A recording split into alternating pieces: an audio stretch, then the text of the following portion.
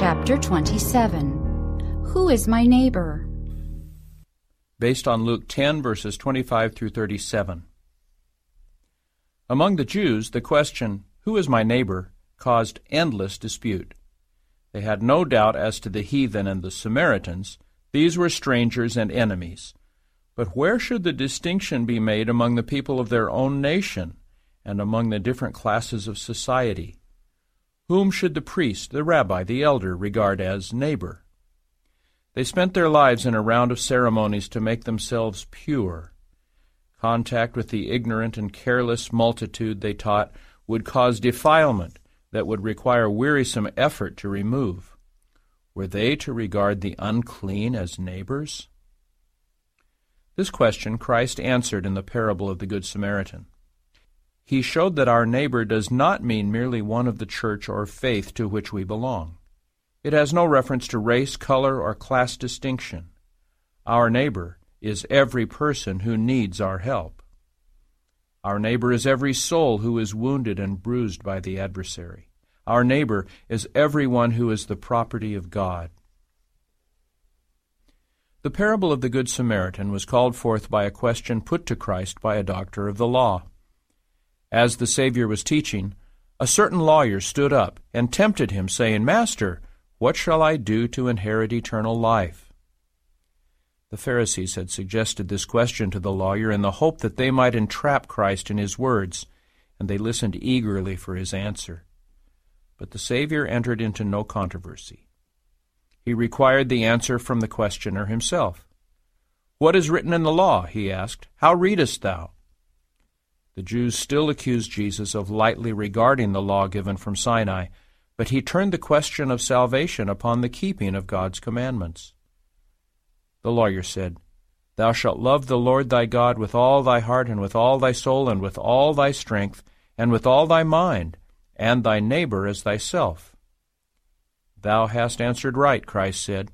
"This do, and thou shalt live." The lawyer was not satisfied with the position and works of the Pharisees.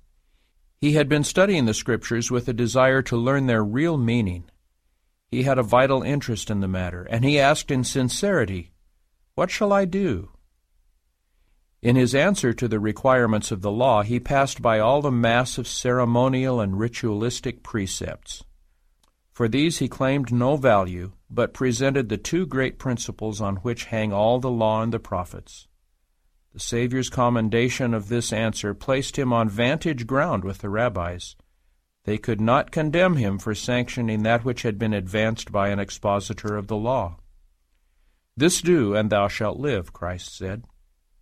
In his teaching, he ever presented the law as a divine unity, showing that it is impossible to keep one precept and break another, for the same principle runs through all.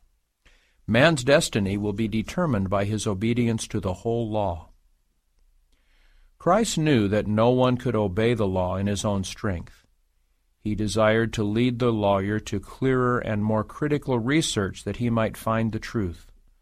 Only by accepting the virtue and grace of Christ can we keep the law. Belief in the propitiation for sin enables fallen man to love God with his whole heart and his neighbor as himself.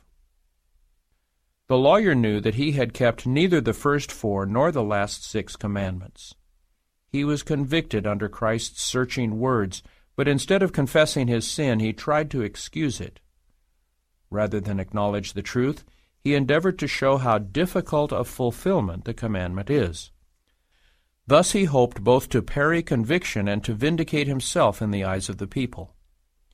The Savior's words had shown that his question was needless, since he was able to answer it himself. Yet he put another question, saying, "Who is my neighbor?" Again, Christ refused to be drawn into controversy. He answered the question by relating an incident, the memory of which was fresh in the minds of his hearers. "A certain man," he said, "went down from Jerusalem to Jericho, and fell among thieves, which stripped him of his raiment and wounded him, and departed, leaving him half dead." In journeying from Jerusalem to Jericho, the traveler had to pass through a portion of the wilderness of Judea. The road led down a wild, rocky ravine which was infested with robbers and was often the scene of violence. It was here that the traveler was attacked, stripped of all that was valuable, and left half dead by the wayside. As he lay thus, a priest came that way. He saw the man lying wounded and bruised, weltering in his own blood, but he left him without rendering any assistance. He passed by on the other side. Then a Levite appeared. Curious to know what had happened, he stopped and looked at the sufferer. He was convicted of what he ought to do, but it was not an agreeable duty. He wished that he had not come that way, so that he would not have seen the wounded man. He persuaded himself that the case was no concern of his, and he too passed by on the other side. But a Samaritan, traveling the same road, saw the sufferer, and he did the work that the others had refused to do. With gentleness and kindness he ministered to the wounded man. When he saw him, he had compassion on him, and went to him, and bound up his wounds, pouring in oil and wine, and set him on his own beast, and brought him to an inn, and took care of him. And on the morrow when he departed, he took out 2 pence, and gave them to the host, and said unto him, Take care of him, and whatsoever thou spendest more, when I come again, I will repay thee. The priest and the Levite both professed piety, but the Samaritan showed that he was truly converted. It was no more agreeable for him to do the work than for the priest and the Levite, but in spirit and works he proved himself to be in harmony with God. In giving this lesson, Christ presented the principles of the law in a direct, forcible way, showing his hearers that they had neglected to carry out these principles. His words were so definite and pointed that the listeners could find no opportunity to cavile. The lawyer found in the lesson nothing that he could criticize. His prejudice in regard to Christ was removed, but he had not overcome his national dislike sufficiently to give credit to the Samaritan by name. When Christ asked, Which now of these 3 thinkest thou was neighbor unto him that fell among the thieves? He answered, He that showed mercy on him. Then said Jesus unto him, Go, and do thou likewise. Show the same tender kindness to those in need. Thus you will give evidence that you keep the whole law. The great difference between the Jews and the Samaritans was a difference in religious belief, a question as to what constitutes true worship. The Pharisees would say nothing good of the Samaritans, but poured their bitterest curses upon them. So strong was the antipathy between the Jews and the Samaritans that to the Samaritan woman it seemed a strange thing for Christ to ask her for a drink. How is it, she said, that thou, being a Jew, askest drink of me, which am a woman of Samaria? For, adds the evangelist, the Jews have no dealings with the Samaritans. John 4, verse 9. And when the Jews were so filled with murderous hatred against Christ that they rose up in the temple to stone him, they could find no better words by which to express their hatred than, Say we not well that thou art a Samaritan, and hast a devil? John 8:48. Yet the priest and Levite neglected the very work the Lord had enjoined on them, leaving a hated and despised Samaritan to minister to one of their own countrymen. The Samaritan had fulfilled the command, Thou shalt love thy neighbor as thyself, thus showing that he was more righteous than those by whom he was denounced. Risking his own life, he had treated the wounded man as his brother. This Samaritan represents Christ. Our Savior manifested for us a love that the love of man can never equal.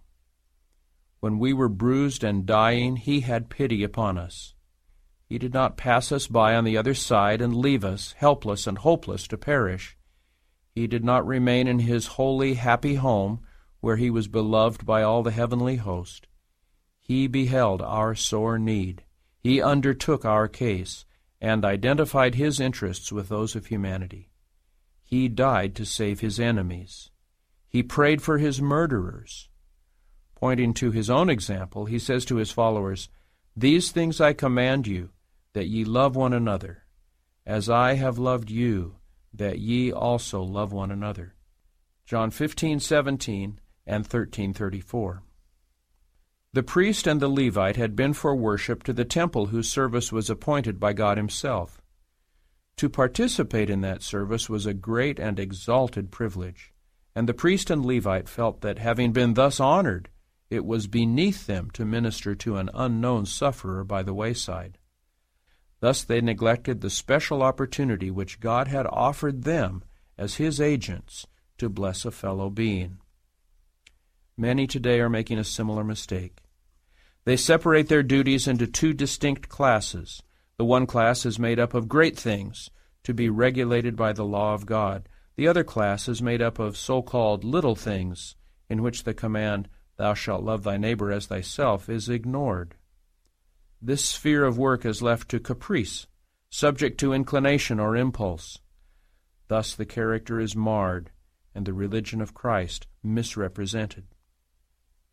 There are those who would think it lowering to their dignity to minister to suffering humanity. Many look with indifference and contempt upon those who have laid the temple of the soul in ruins. Others neglect the poor from a different motive. They are working, as they believe, in the cause of Christ, seeking to build up some worthy enterprise. They feel that they are doing a great work, and they cannot stop to notice the wants of the needy and distressed. In advancing their supposedly great work, they may even oppress the poor. They may place them in hard and trying circumstances, deprive them of their rights, or neglect their needs. Yet they feel that all this is justifiable because they are, as they think, advancing the cause of Christ. Many will allow a brother or a neighbor to struggle unaided under adverse circumstances. Because they profess to be Christians, he may be led to think that in their cold selfishness they are representing Christ. Because the Lord's professed servants are not in cooperation with Him, the love of God, which should flow forth from them, is in great degree cut off from their fellow men. And a large revenue of praise and thanksgiving from human hearts and human lips is prevented from flowing back to God. He is robbed of the glory due to His holy name. He is robbed of the souls for whom Christ died, souls whom He longs to bring into His kingdom, to dwell in His presence through endless ages. Divine truth exerts little influence upon the world, when it should exert much influence through our practice. The mere profession of religion abounds, but it has little weight. We may claim to be followers of Christ. We may claim to believe every truth in the Word of God, but this will do our neighbor no good unless our belief is carried into our daily life. Our profession may be as high as heaven, but it will save neither ourselves nor our fellow men unless we are Christians. A right example will do more to benefit the world than all our profession. By no selfish practices can the cause of Christ be served. His cause is the cause of the oppressed and the poor. In the hearts of His professed followers there is need of the tender sympathy of Christ, a deeper love for those whom He has so valued as to give His own life for their salvation. These souls are precious, infinitely more precious than any other offering we can bring to God. To bend every energy towards some apparently great work, while we neglect the needy or turn the stranger from his right, is not a service that will meet His approval. The sanctification of the soul by the working of the Holy Spirit is the implanting of Christ's nature in humanity. Gospel religion is Christ in the life, a living, active principle.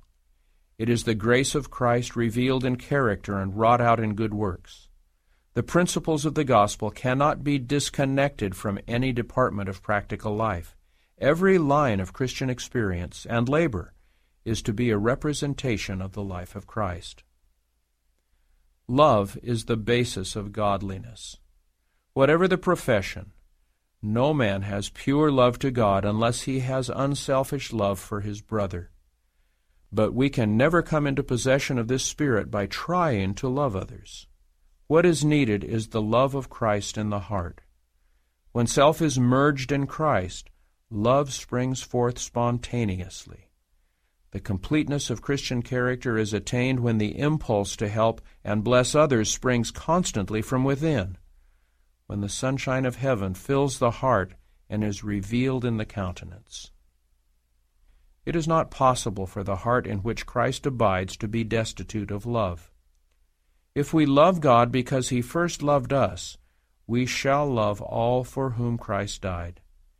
We cannot come in touch with divinity without coming in touch with humanity, for in Him who sits upon the throne of the universe, divinity and humanity are combined. Connected with Christ, we are connected with our fellow men by the golden links of the chain of love. Then the pity and compassion of Christ will be manifest in our life.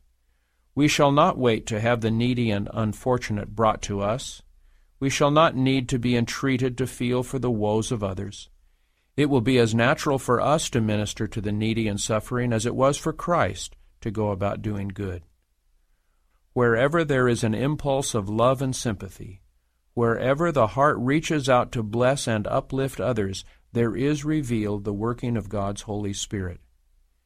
In the depths of heathenism, men who have had no knowledge of the written law of God, who have never even heard the name of Christ, have been kind to His servants, protecting them at risk of their own lives. Their acts show the working of a divine power. The Holy Spirit has implanted the grace of Christ in the heart of the savage, quickening his sympathies contrary to his nature, contrary to his education. The light which lighteth every man that cometh into the world is shining in his soul, and this light, if heeded, will guide his feet to the kingdom of God. The glory of heaven is in lifting up the fallen, comforting the distressed, and wherever Christ abides in human hearts, He will be revealed in the same way. Wherever it acts, the religion of Christ will bless. Wherever it works, there is brightness. No distinction on account of nationality, race, or caste is recognized by God. He is the maker of all mankind. All men are of one family, by creation, and all are one through redemption. Christ came to demolish every wall of partition, to throw open every compartment of the temple, that every soul may have free access to God. His love is so broad, so deep, so full, that it penetrates everywhere. It lifts out of Satan's circle the poor souls who have been deluded by his deceptions. It places them within reach of the throne of God, the throne encircled by the rainbow of promise. In Christ there is neither Jew nor Greek, bond nor free. All are brought nigh by His precious blood. Galatians 3:28 and Ephesians 2:13. Whatever the difference in religious belief, a call from suffering humanity must be heard and answered. Where bitterness of feeling exists because of difference in religion, much good may be done by personal service. Loving ministry will break down prejudice and win souls to God. We should anticipate the sorrows, the difficulties, the troubles of others. We should enter into the joys and cares of both high and low, rich and poor. Freely ye have received, Christ says, freely give. Matthew 10, verse 8. All around us are poor, tried souls that need sympathizing words and helpful deeds. There are widows who need sympathy and assistance. There are orphans whom Christ has bidden His followers receive as a trust from God. Too often these are passed by with neglect. They may be ragged, uncouth, and seemingly in every way unattractive, yet they are God's property. They have been bought with a price, and they are as precious in His sight as we are. They are members of God's great household, and Christians, as His stewards, are responsible for them.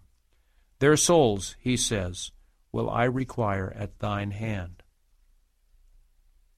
Sin is the greatest of all evils, and it is ours to pity and help the sinner. But not all can be reached in the same way. There are many who hide their soul hunger. These would be greatly helped by a tender word or a kind remembrance. There are others who are in the greatest need, yet they know it not. They do not realize the terrible destitution of the soul. Multitudes are so sunken in sin that they have lost the sense of eternal realities, lost the similitude of God, and they hardly know whether they have souls to be saved or not. They have neither faith in God nor confidence in man. Many of these can be reached only through acts of disinterested kindness. Their physical wants must first be cared for. They must be fed, cleansed, and decently clothed. As they see the evidence of your unselfish love, it will be easier for them to believe in the love of Christ. There are many who err, and who feel their shame and their folly. They look upon their mistakes and errors until they are driven almost to desperation. These souls we are not to neglect. When one has to swim against the stream, there is all the force of the current driving him back. Let a helping hand then be held out to him, as was the elder brother's hand to the sinking Peter. Speak to him hopeful words, words that will establish confidence and awaken love. Thy brother, sick in spirit, needs thee, as thou thyself hast needed a brother's love. He needs the experience of one who has been as weak as he, one who can sympathize with him and help him. The knowledge of our own weakness should help us to help another in his bitter need. Never should we pass by one suffering soul without seeking to impart to him the comfort wherewith we are comforted of God. It is fellowship with Christ, personal contact with a living Savior, that enables the mind and heart and soul to triumph over the lower nature. Tell the wanderer of an almighty hand that will hold him up, of an infinite humanity in Christ that pities him. It is not enough for him to believe in law and force, things that have no pity and never hear the cry for help. He needs to clasp a hand that is warm, to trust in a heart full of tenderness. Keep his mind stayed upon the thought of a divine presence ever beside him, ever looking upon him with pitying love. Bid him think of a father's heart that ever grieves over sin, of a father's hand stretched out still, of a father's voice saying, "Let him take hold of my strength, that he may make peace with me, and he shall make peace." Isaiah 27, verse 5. As you engage in this work, you have companions unseen by human eyes. Angels of heaven were beside the Samaritan who cared for the wounded stranger. Angels from the heavenly court stand by all who do God's service in ministering to their fellow men. And you have the cooperation of Christ himself. He is the restorer. And as you work under his supervision, you will see great results. Upon your faithfulness in this work, not only the well-being of others, but your own eternal destiny depends. Christ is seeking to uplift all who will be lifted to companionship with himself, that we may be one with him as he is one with the Father. He permits us to come in contact with suffering and calamity in order to call us out of our selfishness. He seeks to develop in us the attributes of his character, compassion, tenderness, and love. By accepting this work of ministry, we place ourselves in his school to be fitted for the courts of God. By rejecting it, we reject his instruction and choose eternal separation from his presence. If thou wilt keep my charge, the Lord declares, I will give thee places to walk among these that stand by, even among the angels that surround his throne. Zechariah 3, verse 7. By cooperating with heavenly beings in their work on earth, we are preparing for their companionship in heaven. Ministering spirits sent forth to minister for them who shall be heirs of salvation, Hebrews 1:14. Angels in heaven will welcome those who on earth have lived not to be ministered unto, but to minister, Matthew 20, verse 28. In this blessed companionship we shall learn, to our eternal joy, all that is wrapped up in the question, who is my neighbor?